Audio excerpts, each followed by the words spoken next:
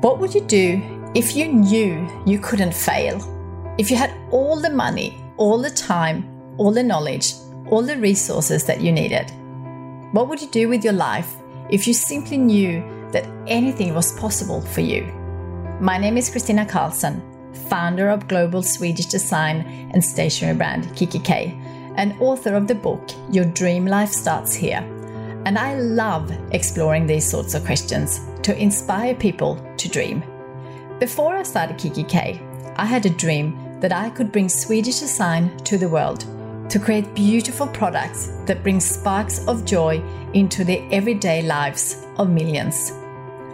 Now that I have achieved that dream, I want to help you dream big. I want to create a global movement to inspire 101 million dreamers to transform their lives and transform the world in return. Each episode, I'll be talking to some of the world's most inspiring people, exploring the powerful impact that dreaming has had on their lives. We'll be diving deep into the power of dreaming with real insights and ideas that you can use immediately to build a dream life of your own, whatever that means for you.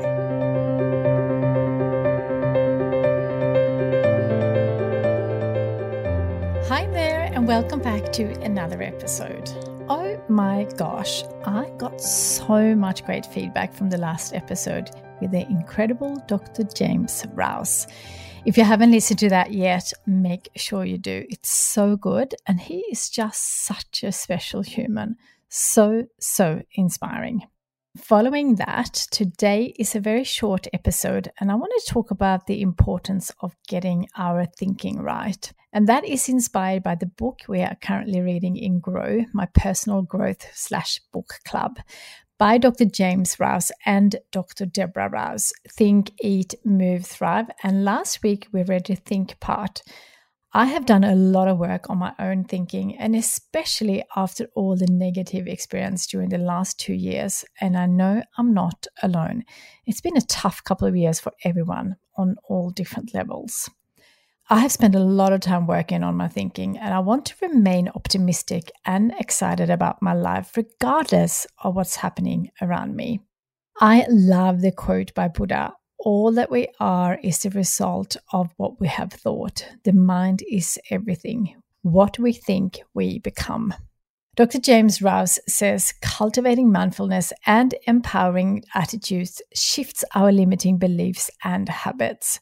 When we change our thinking, we change our lives. We build great thinking and decision-making through awareness and intention, two essential ingredients that are integral to thriving. Thoughts can manifest into action, and doing mindfulness practices throughout the day to keep our thinking positive and clear will optimize all areas of our life. So how do we change? Challenge yourself to move out of your comfort zone and effect change. Come from love in all your actions, and positive change will follow.